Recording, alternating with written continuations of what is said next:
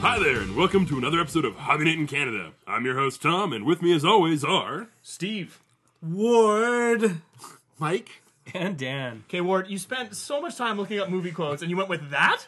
That wasn't, I'm guaranteeing you that wasn't a movie quote. No, it wasn't. Alright, moving on. Okay, on today's episode, we're going to be talking about Primer. Our game of the week is going to feature Battle Box games for War Machine and Hordes, and we're going to talk about some of our experiences with League play. So, before we get into the main content, where are we with the painting challenge? Behind, is my guess. We're losing. Oh, wait, that's a good estimate. Are you talking about an overall statement of the painting challenge? Well, or I don't know. What have you individuals? guys done? I did the most this week! I win! I actually managed to get 56 points by painting up my dystopian fleet, so I'm pretty amped. That's me. I think hell is frozen over. Yeah, I know, I painted actually a No, decent no. amount. Hell didn't freeze over because Ward didn't paint anything. Yeah. If There's all- balance. If you had both got Still points this balance. week, Okay. it would have been like a let's shitstorm. cause a natural disaster next podcast, Steve, and both do some Okay. paintings. Yeah, Sounds because good. there haven't been enough natural disasters around us so far. Well, this one will be man-made. Oh, that's kind of terrifying. I don't know how you can have a natural disaster that's man-made, but we'll move People on. people will say Mother Nature and Ward and Steve, watch out. Yep. Okay. I painted none, by the way. Yeah. Yeah. Zero. Yeah. Don't. Let's see, what did I do? I did some SRS tokens for Firestorm, 3 large naval ships, and a bunch of tiny flyers. Yeah, so I think that was good for, 54 for you? Yeah. Yeah. I win by 2 points!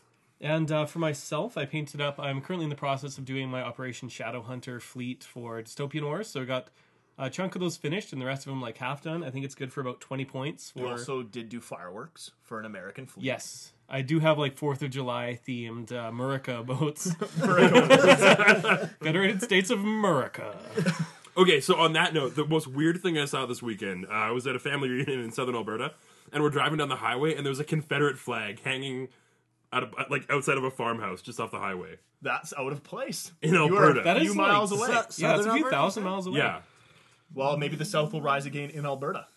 Who knows? I would not be surprised. Seems strangely appropriate. What did you paint, Tom?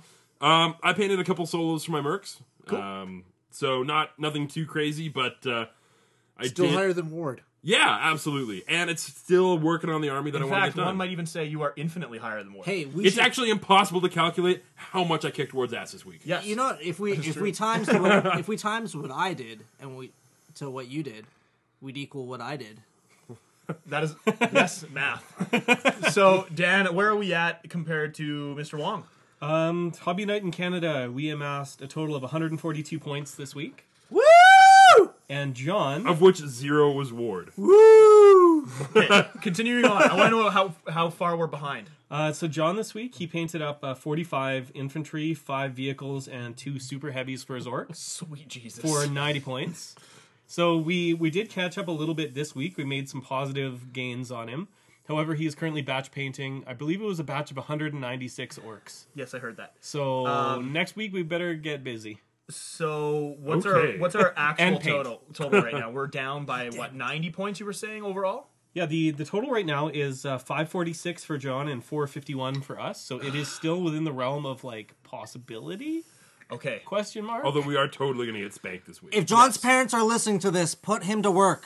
Yeah, make him raise a garden or something. I don't know. Something Raise very, a garden? Something really labor intensive. Imagine. would be Raise good. a garden. Raise a garden. That's grow what a you- garden. Grow a garden. Thank you. Plant a garden? Plant a garden. That's what it is. Oh my god. I'm not a farmer. What do you think this is? I should we have the talk about the birds and the bees soon, Steve? Because I mean, this is like one of the basics, I think, right? Yeah. Okay. Anyway, keep going. Okay. Okay. Well, Wow. Okay. So, did any of you guys play some games this week? Woohoo! Yes, I did. Okay. Ward. We'll end with me. I'm excited. Okay. Well. Okay. I actually played some X-Wing and enjoyed it. You sound surprised. Oh wow! I am surprised. It was really fun, actually. It's a good game. Well, here's my issue. I've been getting really, really, really disenfranchised with Attack Wing because of how totally zany it is. And X-Wing is a very similar gameplay that just feels better. It does. I'm eating my words because I originally liked Attack Wing more, but it's everything I hate about Attack Wing doesn't exist in X-Wing. Yes. But if you want to play more than 2 factions, that's... I don't care anymore. If I want to play a more fun game, it's going to Really? be X-Wing. You're kidding me. No, man, it's I am just surprised. a better game. That I'm totally shocked by that because you were so anti I X-Wing. was, but Attack Wing has some serious design flaws Yeah. that are getting worse and Oh, worse for sure. with every release. For sure. Whereas X-Wing seems pretty legit. It's because the Attack Wing designers don't play Attack Wing. Apparently. Yeah, like, it's still not a real game, but but I did enjoy it.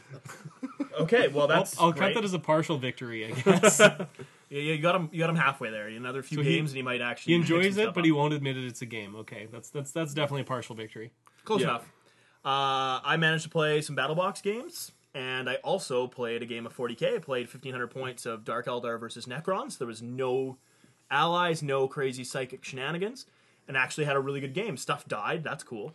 And there were no troops added to the board, so that was also cool. It kind of reminded me of an old 5th Ed game, but we also did play with the mission cards, and those things are just so frustrating. I mean, I got one where I had to blow up a building. He has no buildings, so that's cool. You know, just One of his totally- buildings or any building? You have to blow up a fortification, but Nobody took fortifications because who takes fortifications? yeah, like why would that? You can't just blow up runes. They're already runes. So I had that. I also got the Cast of Psychic Power card with my Dark Eldar, so that's cool. In the mission that we played, you started out with 6 cards and you lost one each turn, basically. So when Was you it random or is it by choice? it's totally you have to choose the one that you lose. So you're Oh, trying at okay. the beginning to like get as many points as you can, and then when you manage to get like you draw your one card and it's something completely useless that you can't accomplish, you're just like, well, shit. Hopefully the other guy has shit cards because I don't know who's gonna win. And that was really frustrating, but it was a good game. I managed to lose by a few victory points. I think I conceded after I lost my HQ. So that was me. I went to Manitoba and I played some X-Wing games. Nice. Did X-Wing in Manitoba? I did, yeah. I took I wasn't sure if those were related. The way you sang it was confusing. everything's better in a sing-song voice, but It's confusing. I Is took everything better in a sing-song voice? it is. Try it. You know what I mean. Sing always to Kyra and see how that goes from now on, the rest of your life. I've tried one day and that was enough for her. She was tapped out. okay, yeah, that makes sense. But yes, I was convinced to take my X-Wing armies to Manitoba because I have a friend that's getting into it there. So me and Mark played 2 games, one night each. I crushed him both nights. Well, you're a Very good, nice. good teacher. I'm a yeah. good teacher. You're a nice No, guy. well, I helped him out. Yeah, of I helped course. him out because Yeah, well, okay, right. they just have like a fledgling group that's starting in their town. So I got to meet another guy too, Chris, and we played a game on Sunday while watching World Cup and playing some X-Wing, and we did a 200-point game. So I fielded 200 points. They each did 100 because they were still kind of getting into it, and they beat me. So there we go. Oh, So they nice. were Mark was learning, and yeah. So now I have to watch out next time. I'm gonna go back in September and probably bring some X-Wing, and also just like Steve, I played some BattleBox games, and We'll get into that later. We sure will. That's me. Oh, it's my turn? I actually didn't play a lot of games. I only played a BattleBox game to give it a shot. But I'll have to say, for the first time, I'm actually excited to try War Machine more. So that's really big for me, actually. It's a good game. We'll talk more about that as well later. Yeah, and for myself, I did not play any BattleBox games, but yeah, I played some X-Wing against Tom, and apparently he didn't hate it, which is good. No, I enjoyed it. Yeah, I tried Better out. than hate. I was trying out the new Z95s for the first time, like the really cheap Rebel ships. So Did you do a was full Rebel Swarm?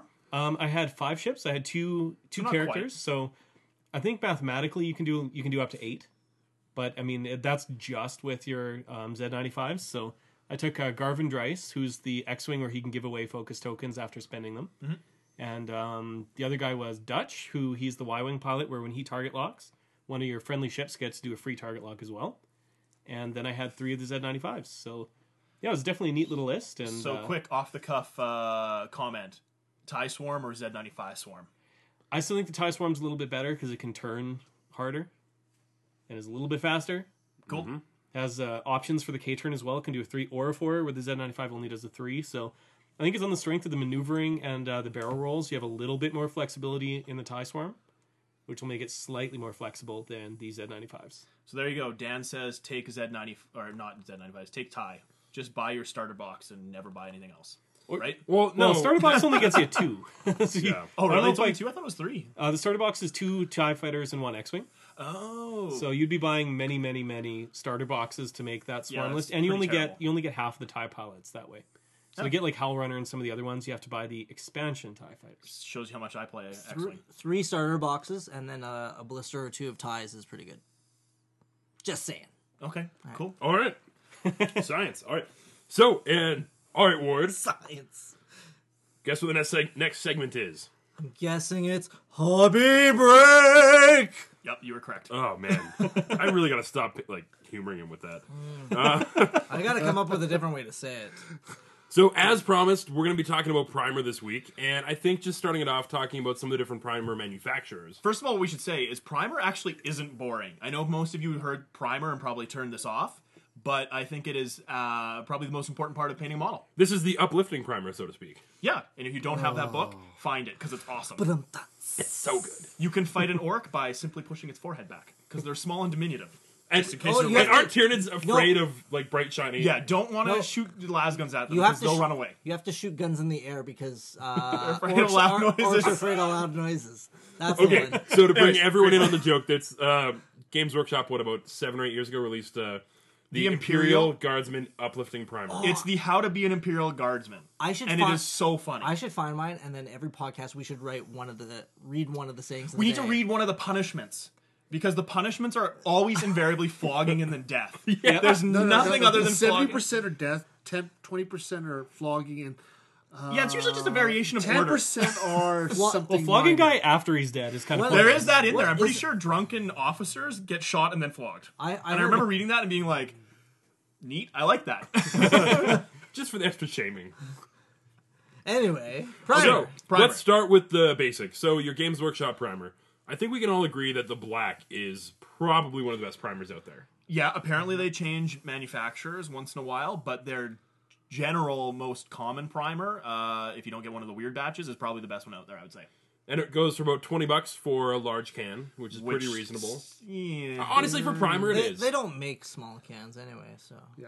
Yeah, and I mean, $20 Some though, I manufacturers think is do. Games still... Workshop but Games Workshop No, does, but yeah. it's not considering it takes 2 Tamaya cans to make one. When you're GW, talking right? about model Tamaya. primer, I guess we should get into this later, but yeah, GW, in terms of the model primer, like Tamiya, that kind of thing, is probably reasonable for $20. It is a little bit cheaper, yeah. Yeah. So, have any of you guys had any bad experiences with the GW Primer? Not black, but... I just it was the can, just the nozzle came off, and then I was like, damn it. Cool story, bro. Wow, Mike. I had one where it went all fuzzy, but that was more of a air conditions and climate at the time before you realized what was going on. Basically, you know what I'm talking about. Priming in the winter. Yes, basically. Or even in just high humidity. Yes. Yeah, that'll do it too. Too hot or too cold will mess up your primer. Yeah, surprisingly enough, the instructions on the can do actually help. So, anyways, Dan, you got anything to say about that? Yeah, I don't know. I haven't really had too much negative with the GW Black Primer. Unless you get the alternate formula once in a while where it takes like an hour to dry. And still it is good smells pri- weird. It Yeah. still is good primer. It just isn't that like instantaneous drying primer that's, And that's really good. and that's the thing is with the normal GW Black Primer, because it dries so fast, like I'm used to being able to handle the models after about 5 minutes. Yeah. So every now and then, if I grab a can and it happens to be one of that like random off formula you get once in a while, I'll go to pick them up 5 minutes later and just get gigantic thumbprints all over their faces. Yeah, which So is a problem. that's bad. You pick them up by their faces. I just kind of grab them, and it inevitably tends to be like the worst No, I hate place it. to put a thumbprint. You get a is where I dude with get a it. bald head, and you've got like right there, and you've got nothing but finger marks in them. Yeah, that's a problem. Yep. I was going to say with the GW, I've never had a problem with their black primer, but their white primer. Yeah, I'm not a is fan. a waste of time. is absolutely terrible. I've had that one fuzz on me so badly that I had to, throw out the models. Like, they were destroyed. They looked like they had like a fungus growing on them. Well, It was it's unbelievable. basically the furry versions of whatever the Games Workshop model was. Yeah, exactly. You throw them in the YIF pile and just walk away. It just builds Google up, yiffing, kids. it just No, builds- don't. Please don't. Also, don't Google yiffing kids because you'll go to jail. Commas are important. Grammar, folks. Listen to Weird Al's Word Crime song. Pro It'll be tip fine. from Steve Lind: do the Google yiffing, safe search off images. You'll have a great time. hang on. No, don't do that. Not right now. Don't do that. But yes, no. white primer I find builds up really quickly and like it causes that like fuzzing effect. Yeah, it's terrible. White primer from GW, stay away from. Mike was saying, and I use the same stuff now. Yep. Tamiya. Tamiya, the white primer, it's really thin. It is awesome. It's got good coverage. It doesn't. I've never had it fuzz or do anything on me, but it is more expensive a little bit. I think. Yeah, it's rare that I prime a lot of stuff white. Yeah, so I find same. that's usually enough. Because I think it's normally about $12 to $14 for a can, about half the size. Yes, absolutely. But I mean, it's well worth it. It's got, like I said, it's overall it's good. It's got good coverage. It's not going to fuzz on you. That at least hasn't on me, and it is very, very thin too. It So seems to be a you don't slight lose bit any. more glossy. Maybe, but like I said, it's because it's so thin. You don't lose any Yeah. details from over priming. I guess you'd say. So while we're talking about the Tamiyas, have any of you guys tried the gray primer they have? Yes, Yes. it's the same thing. It's really good as well. Yeah, the And- Tamiya product is good. It is more expensive. I've used their gray primer and their black as well. And And the black is nice. it's good. It's just not worth the cost over the GW. But yeah, I mean, any of the Tamiya primers I imagine are good because they also make a brown and a green. I think, right? I think the brown. I'm not sure about the green. So they made a brown and probably, green. But either way, the Tamiya stuff I would almost guarantee you is going to be good. Yep. So another one I've heard a lot of guys talk about is the Privateer Press, the P3 primer. Now, I had a chance to use this, and it's the same size can as the GW one, and it normally Probably sells cheaper is my guess. It sells for like $16 Yeah. for the can instead of the 20, and it is terrible. I am not surprised. Well, the thing is, though, is most of the P3 range is really good, but this primer, I primed the models, and it was this super dull, awkward, kind of almost grayish sheen to the black. And then when I went to pick up the models, it just started rubbing off. Like almost like a charcoal. Like you, Yeah. like it was like Yeah, literally fuzzy. like a graphite stain on your finger kind of Yeah. thing. That's weird. Huh. It was really bad, and maybe I just had a bad can, but holy shit, was that a bad can? Yeah, it doesn't inspire a lot of confidence. You're not going to be like, hey, I should go out and spend another $16 and try this again. You know. Yeah, when you can spend $4 more and get something that you're guaranteed to be good with. Well, almost guaranteed to be good with. Yeah.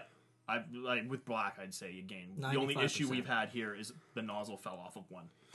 And it's, That doesn't. That's a big thing because that doesn't ruin your model. Like, yes, it's a pain. You got to go get a new can. My other issue though is that all their cans look the same. So I would also like if you're planning on like maybe varnishing late at night, maybe label your cans with a special Or system. just keep the black lid or the clear lid. so you don't grab the black primer when you're Because the trying to varnish. GW, they have the black lid for the black, the white lid for the white, and a clear for the hard coat or a purity seal, whichever you're It's using. But- Ward. Derek, It makes sense, but Derek, I remember was at one of our events. I think it was actually Fracas at the painting competition, and he had painted up one of the new Carnifexes at the time. Mm-hmm. And he was saying he had to repaint it the previous night because he varnished it with white. oh, yeah. oh my. I mean, I imagine it wasn't much of a varnish because that would be something you'd notice quickly. But Well, even one spray across the back of a Carnifex and you're hooped. oh yeah, yeah. So I think It's like a been tiger stripe. Pro tip: keep your varnishes and your primers separate. Yes. Yes. Or that's one thing I like about having the Tester's dull coat is the tiny cans where I don't have any spray paints that are that size. So it's really hard to get those mixed up. Mixing the range that way is good because I've got the black primer for GW and then the dull coat for testers or something like that Yep. for sure. Yeah, I know we're off on a different tangent here, but for dull coat or varnish, use Tester's dull coat. There's just no option there. That's it. Yeah, it's cheap and it's good. Yeah. Another primer I got to use recently was the Mr. Hobby range. I actually like their stuff, despite it looking really questionable. Well, and I always think of Spaceballs when they had the Mr. Radar, Mr. Coffee. the Mr. Coffee machine. And this, like, Quick, jam them. Raspberry. but it was For a can about 2/3 the size of a G-Dub can, it was $16. So a little bit more expensive. And it covered really well. Yep. And I would probably say the good G-Dub one that you get most of the time is better, but I would probably take it over top of the random occurrence of the... This is so hard to describe because it's G-Dub Black Primer. Half of it's good, half of it's bad. If it's the good I stuff... wouldn't even say it's half. I'd say it's like 10% of the time you get the weird stuff. Yeah. Yeah. I would agree with Like that. every now and then, there's just like one batch at a retailer where it's all the off formula stuff. It's like a game of and Beer then, Hunter. Someone's shaking one up and it's destroyed and it's terrible. That's the way it is. Yeah, really. Yeah. That's a really Canadian reference. If anybody isn't, Google Beer Hunter. See, that's okay to Google. Yeah, that's not a problem. Kids. No, the Mr. Hobby stuff I haven't used their primer, but I've used some of their other paints, and they seem to be a pretty quality product. I would recommend them Where do you grab Mr. Hobby from? From Comex. in Edmonton. Otherwise, who knows? Yeah. But I would imagine any of the main hobby stores. It's not something you're going to find at a game store, but any of the legit hobby stores do a lot of model kits will probably have it. Yeah, you think- could also talk to your like local store and just see if they can bring it in too, right? If their distributors are Well, and again, it'd be a hobby store because it'd probably come from the same distributor as, like, Tamiya model kits instead of toy soldiers. Yeah, and I think their stuff is more geared towards like cars and airplanes and that kind of thing because they do like a lot of metallic colors. If you wanted to like spray a burnt orange on your Nissan 350Z or whatever you're doing, so I think they're aimed at that. Sorry. No, that's just not a color that you would normally use on your regular models, unless you're me. I'm just the car, just came out of nowhere. It was amazing. Okay, keep going. Well, that's a good color Well, on that's that basically it. Have any of you guys used any of the other primers? car. Yes, Army Painter. Yes. I How use is that it? one too. I used it on terrain because it's terrible. Yes. I actually, I don't know if Armory still makes primer, but they used to make a really good, like, for me, I really liked it for scenery. It was about $4 or $5 a can. It didn't go on like that shiny, like deep black, but as just like it was a little bit lighter, like maybe a really dark gray, but it was like $4 a can. So it was really, really good for spraying like the GW like plastic buildings like City Fight. And because it had a slightly grainy texture, it actually made the dry brushing pick That's up a what I bit was of going to detail say. too. Same with the Army Painter stuff. Yeah.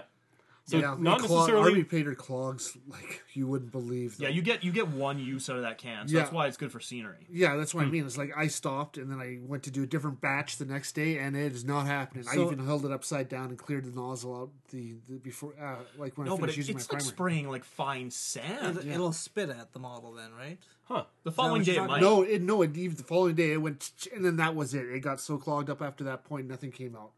Wow. It might spit if you're lucky. I Yeah. think because that's We're the same not thing that kidding. we One did. setting, get everything Yeah. done in one setting. It's a terrain primer. Set That it is and it. forget it.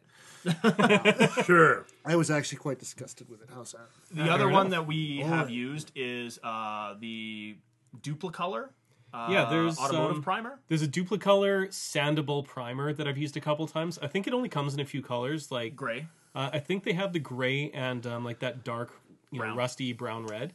Yeah. I'm not sure if they have like a black or a white. I frankly wasn't looking for them at the time because I would almost guarantee you that they don't. Automotive Yeah. primers are always those gray or brown for bodywork. actually I think they do have a red. I think they have a dark red as well. Like that's not Really? necessarily the brown, but That's bizarre. Like a 'Cause rust somebody- brown. I think somebody online, like I checked out the Duplicolor actually because somebody was they were priming. I think it was the post heresy word bearers, like a really dark red, and they were saying this stuff works awesome and it's really cheap. So I tried it in the gray, and it's weird. It almost looks like there's the odd little tiny bit of silver fleck in it once in a while, like but the actual color it covers fairly well. It is cheap, and as a darker gray primer, which is what I wanted for my word bearers, it's worked out beautifully. Yeah, and the thing you want to make sure you get the sandable primer and not like a high build. The sandable primer is meant to be a guide coat, they call it, in automotive work, and that you can actually goes on thin enough. If you get a high build primer, your model is going to be round. That goes on very thick. Yes, so because make some of sure the you're primers, some of the primers are designed to like fill in the small blemishes on a car. Yeah, this Whereas one's the meant to small show you. the small blemishes on a model are what you call details, like eyes. like eyes and faces and other lovely things. So yeah, it is important to get the right stuff for sure. Yep. But yeah, I can definitely vouch for that. The Duplicolor sandable primer has worked out pretty well for me. Cheap. Yeah, it's maybe half the price, like $8 to $10 a can or something like that. Yeah. And in a similar vein, I was talking to John about this the other day, and He actually says that he almost exclusively uses Tremclad automotive flat color primers. That would be about the same thing as my guess. Very same similar. thing. He said it's they come in a variety of colors and they're about $6 or $7 a can. So Yeah, I would be, again, careful with the Tremclad stuff. I know Tremclad isn't quite as high quality as Duplicolor. We're talking about automotive primers, so quality is not really their thing, but especially when it comes out of a can, that's not really how automotive primer usually works. It's kind of a misnomer. But, yeah, I would probably... John, sorry, I would probably stay with Duplicolor.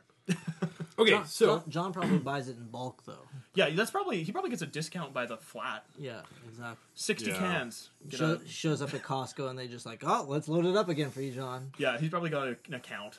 okay, so for, out of it on my $5, G-Dub primer, black or white? black. Wait, We're not 5. even That's obvious, 5. 5. 5. Yep, 5. absolutely G-Dub white. Well, 0. 0. I would score on my own net.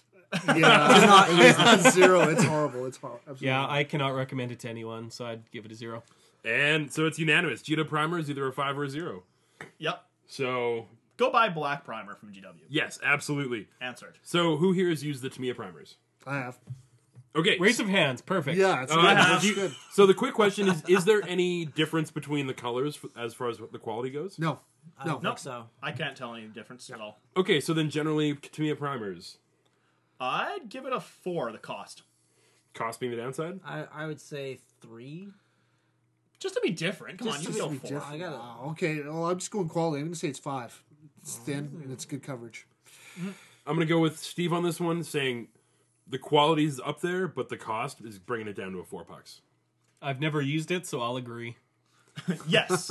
Okay, Out of $5? Yes. then we've got the Mr. Hobby, which I think I'm the only... You're the only ones who use that one. So I'm going to give it a solid 4, again, cost being the main issue.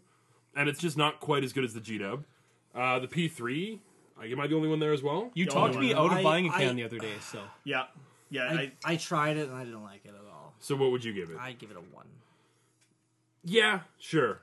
Because it doesn't have any model ruining effects like the Games Workshop White White. does. It just does nothing positive. model ruining primer. That's what you want.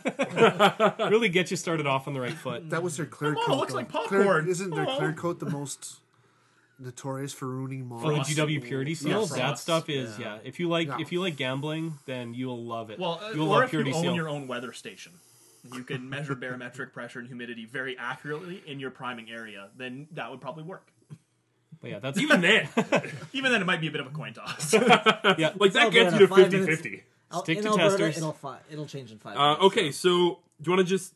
Is it worth separating the Tremclad and the Duplicolor? No, or let's go with automotive Let's just primer. go- just basic automotive. So 4, it's a little bit gritty. I'd give it a 2 because it's risky. Because you pick up the wrong can. If you're not like doing the research or listening to this podcast, you're probably picking up an automotive primer to save money. And it's a high build, and it'll- you're screwed. And it'll fill up your models. I've never actually used it, but I'd be wary about it. How's that? Yeah, I've never had an issue with it. The cost is good, and it's not my favorite primer of all time, but it's got to be a solid 4. There's nothing wrong with it. If you buy the right one, it's fine. Do you have a favorite primer of all time? Well, it's just the GW stuff, you know. It smells like nostalgia.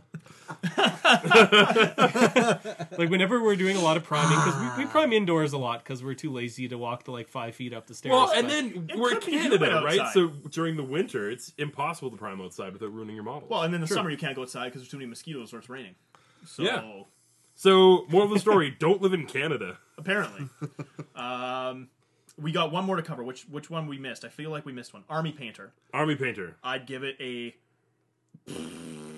1. If you're painting terrain, a 2. I haven't used it. You have it? Oh, 1, no higher. Never used it. Me neither. All right. That took longer than I thought. Yeah. Two quick things about primer though. Let's make it even longer. Let's go. Even longer. Yeah. I'm gonna stretch this motherfucker out. Oh, please no. Primer, beginner, intermediate, or expert.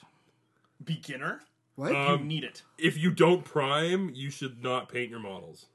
I think it's applicable to all 3. You need to use it regardless. Okay, that's fair. Right? Yeah, Yeah, I'll go with yeah, that. absolutely. Okay. Sure. 2 that I wanted to talk about was which primer do you prefer for painting specific colors? Let's mean, really yeah, make this longer. I mean, okay, just no. generalizations. Black primer for dark colors, white primer for super light colors, This is and a gray bright- primer for bright- everything in between. bright, too. Yeah. This is a topic we can cover in detail as to how to build a color. Because if you paint white primer and yellow, it's going to be yellow. You paint white primer or yellow and black, it's green. So we can go. Depending on if you Yeah. we're gonna This leave is- this. This is another topic for the day. But one other thing, if you're painting your army mainly metallic colors, I would go with a black primer too. Oh, yeah. Yes. Yeah, 100%. I'd say that. No, you are Yeah, wrong. no, you're wrong here. You were wrong on this one. I don't know, man. I painted more bulk on metal than all of you combined. Are you the one that's disagreeing out of the five of us? I'm gonna go ahead and say, with the current lack of good metallic paints out there, I would maybe use a gray if you're doing like an Iron Warriors or Necron army and you're wanting to start with just like a bolt gun metal base coat. Pro tip: if you really want great metallics right now, get an oil paint. I'm actually having good luck too with the Vallejo Air metallics. I quite like them. They brush on. They're pretty good. They brush on like a pre-thinned metallic, so you don't It's have also to add because they water have a to them. ton, I think, of alcohol in them, so that helps. Yep. They're getting closer to that oil sort of mix. Don't drink your paints. Yeah, or huff. Yeah, there's not the good kind of alcohol, and nor is there enough. Yeah, in a denatured Vallejo Air. isopropyl. That's not what you want. That's blindness territory. That was it. That was all my questions. Oh, for okay. that. Okay, moving on. We talked enough about Primer. I Yeah, think. no kidding. Let's talk about the games we played this week. We actually all hung out and played games together. We did. It was awesome. We high-fived. Well. We hooted and hollered. It was great. Yeah. You guys might have had a good time. Okay, well, why don't... So what I'd like to do is maybe go through a brief run-through of your games, Warden Steve. Gotcha. We played 2 games, and I lost both. Is that brief? I No. win. In all, I played my Convergence, but I didn't have a battle box because I don't actually own the battle box. I'm doing kind of a different thing, so I took Aurora and 2 of the Heavy Jacks, and my Heavy Jacks destroyed your face, but you assassinated me every time. They did not destroy Sorsha. No, So- I got some pretty good assassination runs pulled on me, so Yeah. it was good. Yeah. She does that. It was fun because that's how I should be playing Aurora. Is kind of what I've realized. Yeah, we did the battle box, and then we just upped it by, I think, 4 points, 3 points. Yeah, I Three added in a points. unit of Clockwork Angels, and I've started to figure out that they aren't the workhorse that I thought they might be. They're No. more of a harassment unit. Yeah. So, anyways, it was good. It was 2 very close games. I think Sorsha in the last game, I had nobody dead until you killed my caster, but you had nothing left, and Sorsha had 4 hit points left. You did a good job on killing my jacks. And I almost killed the damn caster. I got close. Yeah.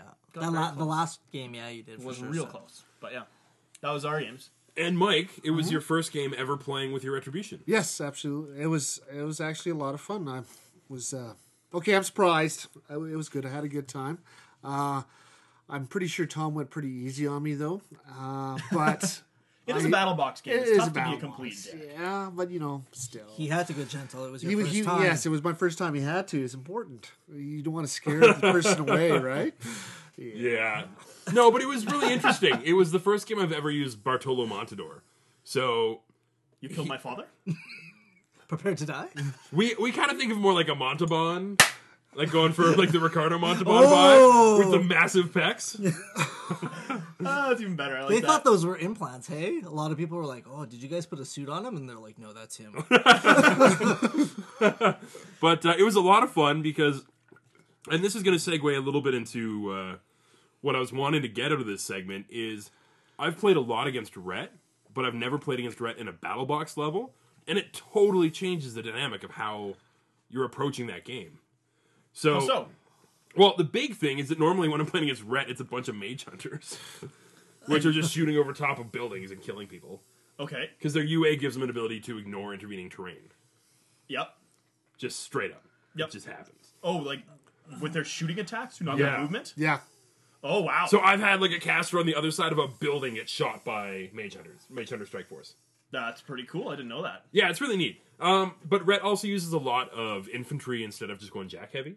So yeah. playing in a context where you're actually, There's just Jack. it's just jacks, and I was using arguably some of the shittier merc jacks because that's what comes with the Bartolo. Oh, he's making excuses because I think who won this game? Oh, Mike totally did. All right, so let's continue Oh. on making excuses. The veteran War Machine player. Oh, not really. No, man. come on. I already told you. Went easy on me. I know it. But it was really neat to kind of use different models and use them a different way. And everyone plays 50-point games for War Machine, so kind of breaking that mold a little bit was really nice. Not Ward. Not me. 35. Woohoo. That's the jam. That's my jam. That's his jam, playing 35-point games. No, I know what you're saying, because that's what I've been trying to build my list towards, is like, okay, how, like, looking up 50-point lists, and then it was like, oh, BattleBox. That's just Jax. How does that... That's going to be terrible. But it's It was actually a fun actually game. really fun. It depends on your caster, right? Like Sorsha with the battle box Was I find dynamic. She excels at that because you're not going to have models blocking huge line of sight for me. So as long as I can get like a little bit of leeway on your caster, And that asshole just hid behind a Bang. Jack the whole time. she does that. Yeah. That's her jam. Yeah, but at the end of the day, if you're playing against me, Bartolo Montador's feat is if you end your movement in his control range, you're knocked down. If So I you're- end my feet, Your movement oh, in my control Oh. range. So I pop that, and that's a turn of you not being able to assassinate me with any of your nonsense. no, that's true. Wait, can't you spend a focus to get back up? Not during your activation. It's during the control phase. So you move into his control range. Yeah. You're knocked down. You're humped for a turn. Gotcha. That makes sense. That's pretty cool, actually. It No, it it's just not. depends, right? It was horrible. But It would it's be, one of it those would be games- really unenjoyable if you played Iron Mother, because she is steady and can't be knocked down. Yeah, but she's still at -3 on attack rolls while Yep. she's in a control range too. Oh, that's good. Yeah, That's it's really neat. good. But the thing I find is that you really get to know the caster. Yeah. Because you lose some of the interactions with certain solos or units, but you really see what they do with almost nothing else. I would agree. I felt like I learned more about how Aurora should be played in that game than I have in the other 2 games that we played, where I've actually had a full, well, not a full, but like 35-point army. Yeah, sure. Yeah. And the really neat thing about it too is that it's a game that scales, which kind of blows my mind. Like you look at 40K, and playing a 250-point game is bullshit. Yep, I would agree. You can. I don't even know if it's possible to play a Space Marine army that would even be a thing. Like you'd have a So- captain. but even 500 points. Have you ever played a 500-point game of 40K that was remotely worthwhile? No. I've had fun, but it was because it was a starter set. And it was like showing a friend how to play, and I knew it wasn't serious, because that's not how you play 40K. Right. Yeah, you're right. You're entirely right. This scales better, and I don't really even know how, because it's kind of like you just take your Warjack allowance and then you just play, which kind of is weird, because Well, plus it's a few similar to extra 40K points. in a lot of ways, where you take your troops in your HQ and you just play. Like, it seems like War Machine shouldn't scale as well as it does. But it changes a lot, because when you're Yeah. looking at War Machine in the context of a battle box, it is just your Librarian and your Dreadnoughts for those 40K players out there. And, Yeah, and you're that's really exactly it. you're really figuring out those interactions between those models, and every piece you lose is kind of a big deal. Oh, totally. And so it is a very interesting skirmish game. Whereas when you get to that 35 or 50 points, where you're taking 20 to 30 infantry plus a handful of jacks, maybe a colossal, it plays more like that larger, almost what 40K used to be scaled game, Yeah, I would agree. right? So it's really interesting that the rules accommodate for all these different point sizes, number of models, and the best thing they do is they change the scenarios. I was just gonna say that was something you were talking about earlier. So go ahead, tell us your magical ideas. Well, it's not my ideas; the Privateer Press's magical ideas. Where Well, your insights on their magical ideas. I like them. No, but Good basically, insight. Right. Moving on. But at the end of the day, what it comes down to is they've got the mangled metal scenario, which is ideal for 25 points and below, where and you have to play with just your jacks and your warcaster, or your beasts and your warlock if you're playing hordes. And the way it works is the scenario is just if you lose your caster or all your jacks or beasts, you lose. Yeah. Oh, if you lose all your jacks? Yeah. I win. I win that scenario. Too late. You didn't. Moral victory. I was not paying Moral attention victory. to your game. A No, moral totally. victory. Mangled metal. You did not. I make thought the Ward rules. knew things. I didn't know that. Oh, really? You really thought that? Oh, sorry. I gave Ward the benefit of the doubt, and I guess It's I was okay. disappointed. Ward, I had no idea. That's my fault. But I'll claim moral victory all day. No, you're 1-1. This is great. No, I can't do that. I had no idea. But, that's one of the things that'd be interesting to see if GW could actually write a scenario based on... No, end the sentence there. True. The other great thing about like the War Machine scenarios is you can win 2 ways. Yeah. I like that dynamic as well. Oh, totally. I mean, the fact that you can win by completing the scenario or killing the caster is a huge difference. Like, I mean, with the cards that they tried to introduce to 40K, which is the closest thing to a secondary sort of way of winning the game.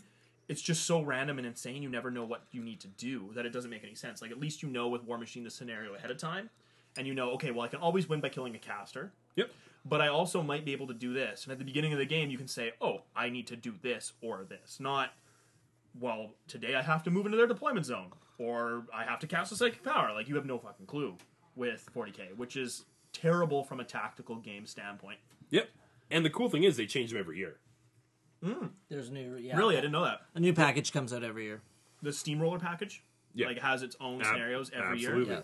So without getting too much That's off topic, awesome. Mike, what was your first real impressions of War Machine relative to other games that you've played? For this game, I thought actually that it played really well for the size. Like you said, I thought, well, how much fun can this be? It's 4 guys on exactly my what I thought. side. I honestly thought, I don't know how fun. All right, I'll play, Tom. Let's go. And then it's like, oh, hey, this is not too bad. Well, hey, I could do this. Oh, there's lots of options to do. Okay, so it's a lot more thinking. Each piece has a lot more things it can do. So that really adds to the game, and it doesn't seem quite as small or insignificant. Did you ever get into the power attacks? Yes, actually I did. Oh, yeah, because do that's a one. huge thing, too. It's not just, you don't have to just move, shoot, and assault. You can do 3 different things in assault. Like, it's Well, pretty I was cool. also using my Buccaneer to headbutt his That's jacks awesome. down. And then the freebooter has trash, so it gets additional damage dice on models that are knocked down. Nice. Yeah, it's pretty So- cool the way the combos So even you're at that tag level. teaming? Yeah, I was. Normally the Buccaneer does charge in and assault because his net knocks down. Oh, yeah, okay. But he was getting his models engaged, so it was just... Which, as a congratulatory maneuver, just went and knocked him down to the headbutt, so... No, but it's really fun. And Dan, as the total Outsider. peanut gallery that was just watching You the know what's games. funny, though? Dan actually knows more about War Machine than I do, because your very best friends play War Machine incessantly and force you to watch. Yep. It's kind of like that scene in Clockwork Orange. Yeah, they just strap me to a chair, tape my eyelids open, and I get to watch them play War Machine. It's great. Yeah, that must be a lot of fun. But yeah, so I have kind of, I guess, learned a lot of things by osmosis. Like, I'm hearing people talk about stuff or rules, interactions, or whatever. It's actually kind of weird for a game that I haven't played the current edition. Like, I played a little bit of like the Mark 1 like years ago, and I still know what people are talking about. It's kind of nice. Yeah, To, it's be able, good. to actually be able to follow a conversation for a game I've never played is kind of weird, but I like it. Yeah, that's the number of rules and stats. You can be like, oh, I think your Jack actually does this. What the, how? You've never even seen someone play this army. Like, what is going on? But anyways, so what do you think of the game? In general, I think it's fine. It's just the aesthetics don't happen to do it for me. I don't know. It's It's one not of those things Space where Marines. yeah, it's not Space Marines. Like your analogy of like a librarian with 2 dreadnoughts, that's a game I would play. Just get some contemptors and Severin Loth, and away you go. But I think we've hit upon a new thing. just playing Hey. Mangled Metal 40k games. Unbound. That's we true. can do it. I could just take an army of librarians and dreadnoughts now. Yeah, you can Thanks, do that. GW. No, librarian and dreadnoughts. What did I say? Librarians, plural. You'd only get one. Well, you could do that too. Who gives a shit? Well, I could have like On a bigger journeyman games, Tom. librarian, I guess when you get to that 100 points. Oh man, yeah, no, I think the battle box is something I'd actually like to do more of. And that's what I was trying to tell you. It's surprisingly fun. I was pushing so hard, like Mike was saying, where it's only a few models, it's not gonna be that much fun. I was like, hey, can we just play a little bit bigger? I want to get some Clockwork Angels in there, do some other stuff because I still don't know how to play them. And it was like, oh, actually, this is okay. I'm fine with this. Which Yeah. I did not expect. I thought it was gonna be like an intro game. But at the end of the day, it's a good way to learn the fundamentals of your army, and then you can get into like the synergies and the combos and all the other stuff Yep. later. Like Totally. you have to learn your basics at some point. And I think my favorite part is that it is a starter box game, but it doesn't feel as much like a starter box game as any other game I've ever played in my life. Agreed, 100%. It still Absolutely. feels like a real game. Yep.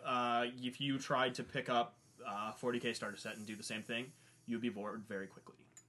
Yeah. I think that covers it. We're all happy with it. Yeah. No, Except for Dan. yeah, well, I'm just miserable. Dan that's doesn't all. count. He never likes. They're not you Space know how long Marines. it took him No, to I get to something actually- else new. I actually understand that. It took me a long time to figure out, like, I like the rule set. I played some Crick stuff. I own some Cricks models. And then I looked at their chicken jacks and thought, nope, never painting those. they're so much fun to paint, by the way. Oh, they look awful. just awful. So, sorry, Crix players. I apologize if you think. Well, they're you're not cool. calling Crix players awful. You're just saying the models look awful. If you like them, If you like them, you're you a might bad want to person. get your eyesight checked. But that's my opinion. Okay, so I think what we've really addressed on here Okay. is that Privateer Press does a good job at setting up their games to be played. Yes. Yes.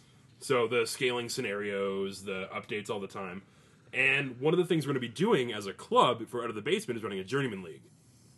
Which, for those of you who don't know, is a slow grow league played over 6 meetings, where what you do is you're going to get points both for games that you play as well as for models that you've painted. And you start with battle boxes, and then it increases incrementally up to 50 points. So, it's a really cool league format that I like a lot, because it does a lot of things that really good leagues do. Which is it keeps it nice and short, like 6 meetings is fantastic. So that segues nice into our next segment, which is Leagues! yes. I think everybody here has played or run in leagues. What you were talking about is keeping it short. That's the key. Is you don't want to have, I mean, obviously more than 1 or 2 meetings, but you don't want to have a year-long campaign because people lose interest or have other things to do. Yep.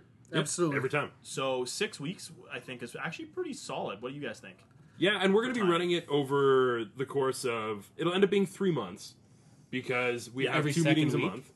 Yeah. Oh yeah, that makes sense. So, which will still keep in a nice time frame, which is my answer to your question. I think 3 months is a good cap. See, with Yeah, makes sense. with that format too, it's good for because you're doing the painting aspect too, right? So Yeah. that gives time in between, right? So Well, that's part of it. If you can do a league that's just gaming, that's fine. But I think the best and most enjoyable way to do it is to say everybody sort of start something new-ish. I mean, you don't want to force everybody to play entirely new stuff, but if you're adding and putting in new units to the army as you're playing in the league, that makes it all sorts better. Like, it's just way more fun. Yeah, because if it's everybody that's on a very similar footing, where if people are starting, whether it's a new faction or even just centering around a new caster or something, if everyone's kind of starting fresh in the league as well, like you're not playing against the one guy who's been playing the same Empire army for like 10 years, Yeah. right? Like it's if everybody's learning something new, everybody's trying something different. Like it is a really interesting, like fresh way to play the game. Oh, totally. I agree. The other thing about leagues that needs to be mentioned too is to not go crazy with the scenarios and do completely insane things, especially if you're learning new. That's always a temptation, is to write these huge epic backstories that are really cool and then do insane scenarios. Origin aggressive narrative. You want to actually have sort of a playable format in a league or that kind of thing. So I think an example worth mentioning is Privateer Press does another form of league, which... Man, they're an impressive company. Dude, they actually they- care about the gaming aspect. Yeah, they Weird. are the single best company for supporting playing their games that I've ever encountered. Cool. And another format, it changes what it's called every year, but I think right now it's the Scars of Saiyan. And basically what it is they have, I think it's again this 1 to 2 months, like 4 to 6 to 8 meetings, and they release an updated tweak to pre-existing models to give them a new special rule, and it's typically 1 or 2 per faction. Well, that's kind of cool. And you can actually access it via War Room, their mobile app. And they've got them free for download on their website. And they'll release a couple new scenarios. But because really it's cool. all done by the company, they're not that absurd. They're either similar to the rulebook or the Steamroller They're scenarios not to a wacky point. homebrew stuff. Yeah, like they're sometimes kind of wacky, but they're still kind of in the scope of what people who want to play the game would play. And the neat thing is, you mentioned that Empire player that's always playing the same army. All of a sudden, models change a little bit. So did the rules for those units change within the context of the league, or is No. that overall? Only in the context of the It's just league. that one league. Okay. So, like for an example, I played in one at Thunderground, and I forget the name of the one, but the thing for my faction was my berserkers were a little bit different. They were like unchained berserkers, so they could do a few different things than your normal berserkers, but Okay. I could only use them in the context of that league. Outside that, they were not allowed. So they go back to being normal. Yeah. Okay. Yeah. Yeah. Which was pretty neat. And I mean, models didn't change. It was basically just a card that was you could print or download, and basically gives you like 8 different factions, different abilities. I Has really a- like that. Has That's another cool. prospect that I mean, bet that's a really good way to play test something they want to try out later in the future Sure. as well, right? Absolutely. And it's Yeah. really neat, too, because it keeps it... Let's say you are that guy that has that one army, and you're not necessarily either have the interest to get another one or the ability to afford a new one. You can play a new style of game, and like that little bit of a tweak with the models that you already have and that you've already got painted. Like, I actually really like that. That's I think clever. that's brilliant. I had no idea they did that. and they run 3 or 4 of them a year. I'm not gonna lie, I bought a second Berserker because of that league. Of course you did. And it sold models. This is development. Yeah. So apparently, when you make people excited to play your games, you'll sell models. Cool. That's was hard to directed argue at with. anyone, I'm sure. Yeah. Just a general statement, just putting that out there. No, that's so. In terms of leagues, going with a company sort of sponsored league. I know GW has done stuff like that before. Like Mighty too. Empires. Well, they've done I mean, even crazier stuff where like the campaign for Vogan. Armageddon. I think every single one of us played in the Vogan campaign back. That was in the their day. Yes. City Fight one? That was Yeah, when the yeah. City Fight Codex came. And out. then I used the map for a different one. We all did. We all worked at sure. Games Workshop. We used that map. No, he didn't. No, they do. They Oh do. right, Mike. Yeah, did. Mike never did. So But you that's- played in them all. No, I never did. No. No, He was the he- guy We who would won't just get show into up to buy reasons models why and I win won't. painting contests. yeah. I was. Oh, It was okay. too many kids there, and honestly, I was. Yeah, it we was were all too working It there. was too kids kiddie. like me. It was too too many Yeah. kids for me. Those That's all. punk kids like Steve and I. Yep, that was us. So I got one question. We were talking about leagues. Are you guys more in favor of competitive leagues or narrative leagues? The narrative leagues for me have always been a bit of a challenge because getting everybody on board with a narrative league seems harder. Like there was when we played a variant of Mighty Empires in Out of the Basement a long time ago, where you were supposed Yeah. to, your core units and your general from your first game you had to use throughout the league, and there were some shenanigans because some of the guys there. Weren't like long-term club members, but there were some players that were very much playing it more competitively, so they were really kind of pushing the rules and not really wanting to play within those self-imposed restrictions. And it was getting a little bit frustrating at times, like some of the armies that became just like face beaters when other people were playing like the fluffy characterful stuff. So it's Yeah, it's that's one a of those huge neat problem. things. If you can get everybody on board with it, it's fine, but that's not why everybody's in the hobby. It can be tough to assemble that group. And I think that really comes back to the single biggest recommendation I could make for running a league is know who's going to play it and accommodate those point. players, right? Because just like you're saying, some guys want the more fluff, some guys want the more competitive, and maybe you're just going to end up running 2 different leagues at different times for those players. Yeah, that's a very good point. I think, in my opinion, I like the fluff leagues a little bit more because I think, especially in the context of GW stuff, this day and age, it's a lot more fun to play that sort of fluff league instead of something crazy. But I would consider myself more of a competitive gamer at heart. That's why I like to play games. Otherwise, I'd just play role-playing games. And I think the competitive leagues have more staying power. I think people can see and sort of focus on that central goal of crushing face more so than forging a narrative, because everybody has a different idea of what the narrative should be, and then some people get into some franchise and lose face or whatever and then don't want to play. I think it's easier to run a competitive league. I agree with that, but I like the fluffiness. I liked when GW did their like summer campaigns, Eye of Terror. Oh my god. And you- Eye of Terror, Armageddon. That's the reason I have a Salamander's army. and you could submit The results. reason anyone has a Salamander's Oh. army. Armageddon was the best. They did a fantastic job for those, and I mean, it might not have progressed the story as far as we wanted, but they were cool just to be like a part of and see what's Yeah. Well, going and on. back then, be like- they used to release books with variant rules, Old Boy new Strike models. Force. One of the coolest armies ever. Or, for me, it was honestly the... Because I was always more of a fantasy player, but the Storm of Chaos campaign. Yep. Great campaign, too. Yep. when they had Super like fun. Fen Beasts or Albion. Oh, Albion! Yeah, that was... I painted up 2 of the Giants for my dad because he liked them. Like, they were so cool. I love those models. He still has them on his shelf. I'm not What? kidding. Yeah, I'm not kidding you. The Giants of Albion. The Giants of Albion. I am not lying at all. That's crazy. I'm a Dogs of War player, and I never painted those models. I have them. I have them in a have box somewhere. Yeah. I bought them from McKellar like a couple of years ago. I never painted the wizard. That wizard, I didn't care. I Couldn't care. had the Dark Emissary. I had the Dark Emissary and the Truthsayer. Yeah, I had a Truthsayer. Truthsayer. I never had a Dark Emissary. Oh man, this has diverged into a very different path than we were talking about. The point is, if you could have gone back in time and played in a campaign, play in the Storm of Chaos. Well, Yep, if or you find Albion, a TARDIS. apparently. Okay, wait. Storm of Chaos was the one with oh, I cannot think of his name. Archaon. Archaon, and they released that really cool model for him. during And they that. also had Volton, who was the champion Empire, Six yeah, Yeah. who got totally ganked by an assassin. Yeah, that was kind of cool. I like that. I think they told the story in that better than they did with like Armageddon, where it was just like, oh, and there's orcs there forever because there's lots of them. That's the end of that story. But the main thing those were awesome because you felt like you were a part of it. Like you were submitting results with like was hundreds of immersive. other people. Yeah. You know, if you could do a narrative campaign with a website like Armageddon, where you could be like, oh, the Bale is falling, like we need to check on that city.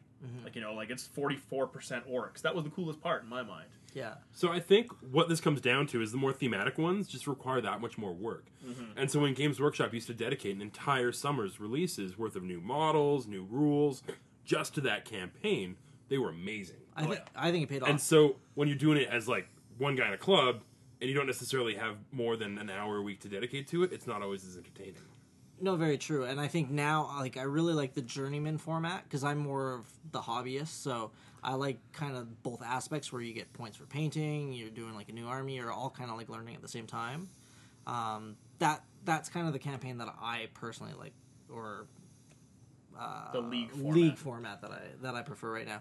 I did have a question though. I know that Ryan Boyd ran a few. Yes, he was did. his more narrative? He had a lot of narrative elements to it, for sure. And he also, when I was talking about having... He was the quintessential league, like, narrative campaign organizer. He was the DM, basically. He right? was like, so Yeah. good at it, though. Like, Well, he not did only an that, but he put the incredible time job. in to make it awesome. He had a website for it that had your week's narrative, like, this is what my Skaven Gracier was doing this week. And my war boss had a story every week. Yeah. And there was special... he had like I have different a magic mug. items. Was it Architect of Fate? Or, Yeah. Yeah. I have a mug from that campaign. I have a Blood for the Blood God mug because I killed like 4 characters or something ridiculous. Like, he had prizes for it. He had it so thought out. That's the way to run a narrative campaign. Yeah. But he still had it set up so that the winners were paired off against the front runners, like people that were up at the top of the campaign played each other, and the pairings were very well thought out.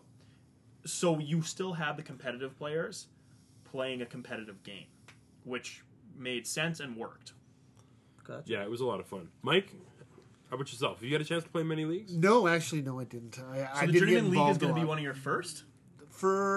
Yes, it'll be one of it. Wow. But I have played one of Ryan's, and I started off the other one, the 40K one at the club. But that's about it for leagues for me because it just Mike didn't doesn't work like out. people. No, I don't. It was you, Ward. You were at the store. I couldn't it was hang around you. you. God, that makes sense now. So here's a question for you guys. What about map-based campaigns versus just like a leaderboard style? What do you like more? Map-based are cooler. I can see map-based campaigns in a store because it's something you can hang on the wall. People can walk and be like, "Hey, what's that?" And then it's a good way to, "Oh, we're playing a game. This is how we're doing it. This is the league setup." It's a it's a pain. good advertising method, but it's work. I've Yeah. played in those ones, and it's like, okay, well, when can everybody meet on Tuesday? We need to roll to see who gets to move first on the map, and you have to have another meeting for moving the map. So at that it depends on how far you want to get into the campaign, right? Because I mean, you could do like everybody is their own individual thing for sure. I did a variation of the Vogan map where basically you were either like team good or team like evil for like 40k, I like that more. and you took over like sections. So basically, as long as one person from team like good was attacking, somebody from team evil had to defend. You didn't really. And then you need less people to move the factions around. Yeah, they could still move around and everything like that. on the And map. for that, I just had the Vogan map. I had like little, you can get like little flag pins from Staples. And so basically, good and evil were 2 different colors. Everybody got to build like a home base, so they got to paint an individual flag and put it on the board, so their armies could respawn or attack from there, that sort of thing. So That's cool. I like that, yeah, actually. and I mean that's a little bit more basic. You can go into that individual aspect if you want, and have this guy's going to move here, and this guy is across the map, and he's going to move up 1, and basically that takes like 6 weeks, and you just finally get to head. So, pro tip, if anybody does not want to buy the Mighty Empires tiles or the Cities of Death or whatever they are, the tiles from GW, Planetary Empires. Planetary Empires, you get the foam core board, print out a cool map with some different little territories, you've got the same thing. Yeah, you could definitely do something like that, and it might cost you $10 or $20 to get the materials rather than 50 or 60. But the Vogan map is way You should be able to download the Vogan map. Like It's hard to PDF or find these something days. like Like that. you have to kind of hunt for it, but it's there. Yeah. good, because it's actually, in my mind, it's cooler. It's like it's an actual like Astra Militarum Orders sort of map. And it's got looks a bunch of like named places, and if you can find the old rules for it too, they had different scenario quirks for the different places you were fighting in. Yeah, you got like a free sniper in Yeah, like one of the Assassin's alleys Alley or something like that. Yeah. That's cool. There's like a Vindicar just picking off characters from the rooftops. That's actually pretty awesome.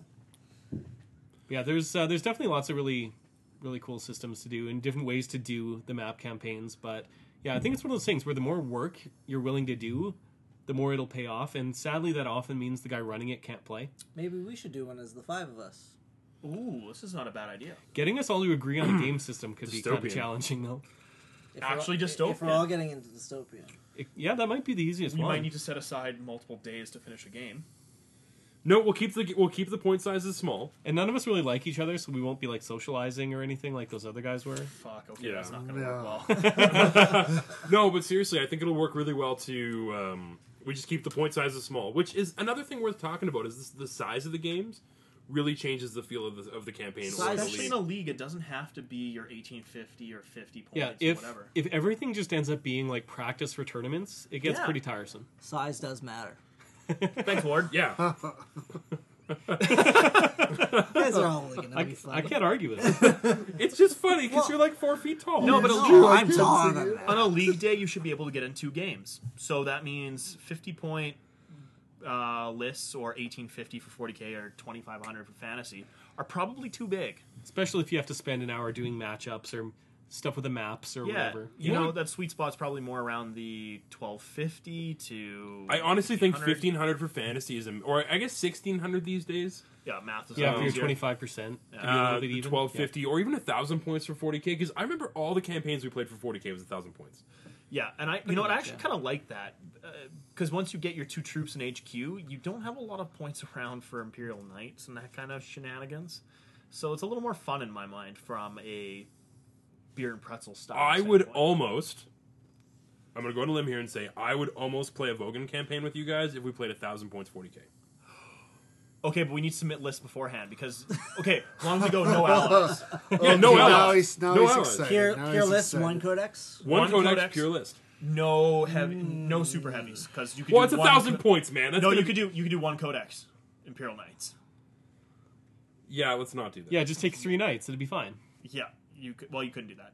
2 nights. You could no, you do 3. You could totally do 3. Because how many points are they? 370. 275? Oh, 370. 370. Oh, no, 370, you you can couldn't. only do 2. You could do 2, which would put you at a serious disadvantage, I guess. And is that not even your compulsory at that point? I don't think they actually have compulsory. They don't have an HQ or 2 troops. You just Take take knights. knights. No, but this, I think maybe Dystopian might be something we'll do sooner, but I like the idea of a Vogan campaign with 1,000 points pure, and like if somebody clearly takes the Seer Council, that's a no. You don't get to do that. But I think that could be a lot of fun. I think we should visit this after our painting contest with John and you know see what we should happens do? over the We winter. should do a listener vote of what league we should do. Ooh. Open to the games that we actually play. Yeah, so we'll compile a list and you'll find it in the notes. Moving on from that, I guess. Yeah, Because that's totally a tangent that's more just for us than listeners. It is. It's true. but you guys can make us suffer or enjoy a campaign depending on how you see fit. Yeah, that's true enough. Are there any other things you guys have to say about League play or any experiences you may have had? I think we've covered everything that I had to say. I think leagues are also a good place to meet new players if you're going into like a more public setting for the league. So Like a store league kind of thing. yeah, so like again, Thunderground, I met some. They run other leagues gamers, all right? the So, time. yeah, he does. Quite He a runs few. anything Privateer Press does, he will run. Cool.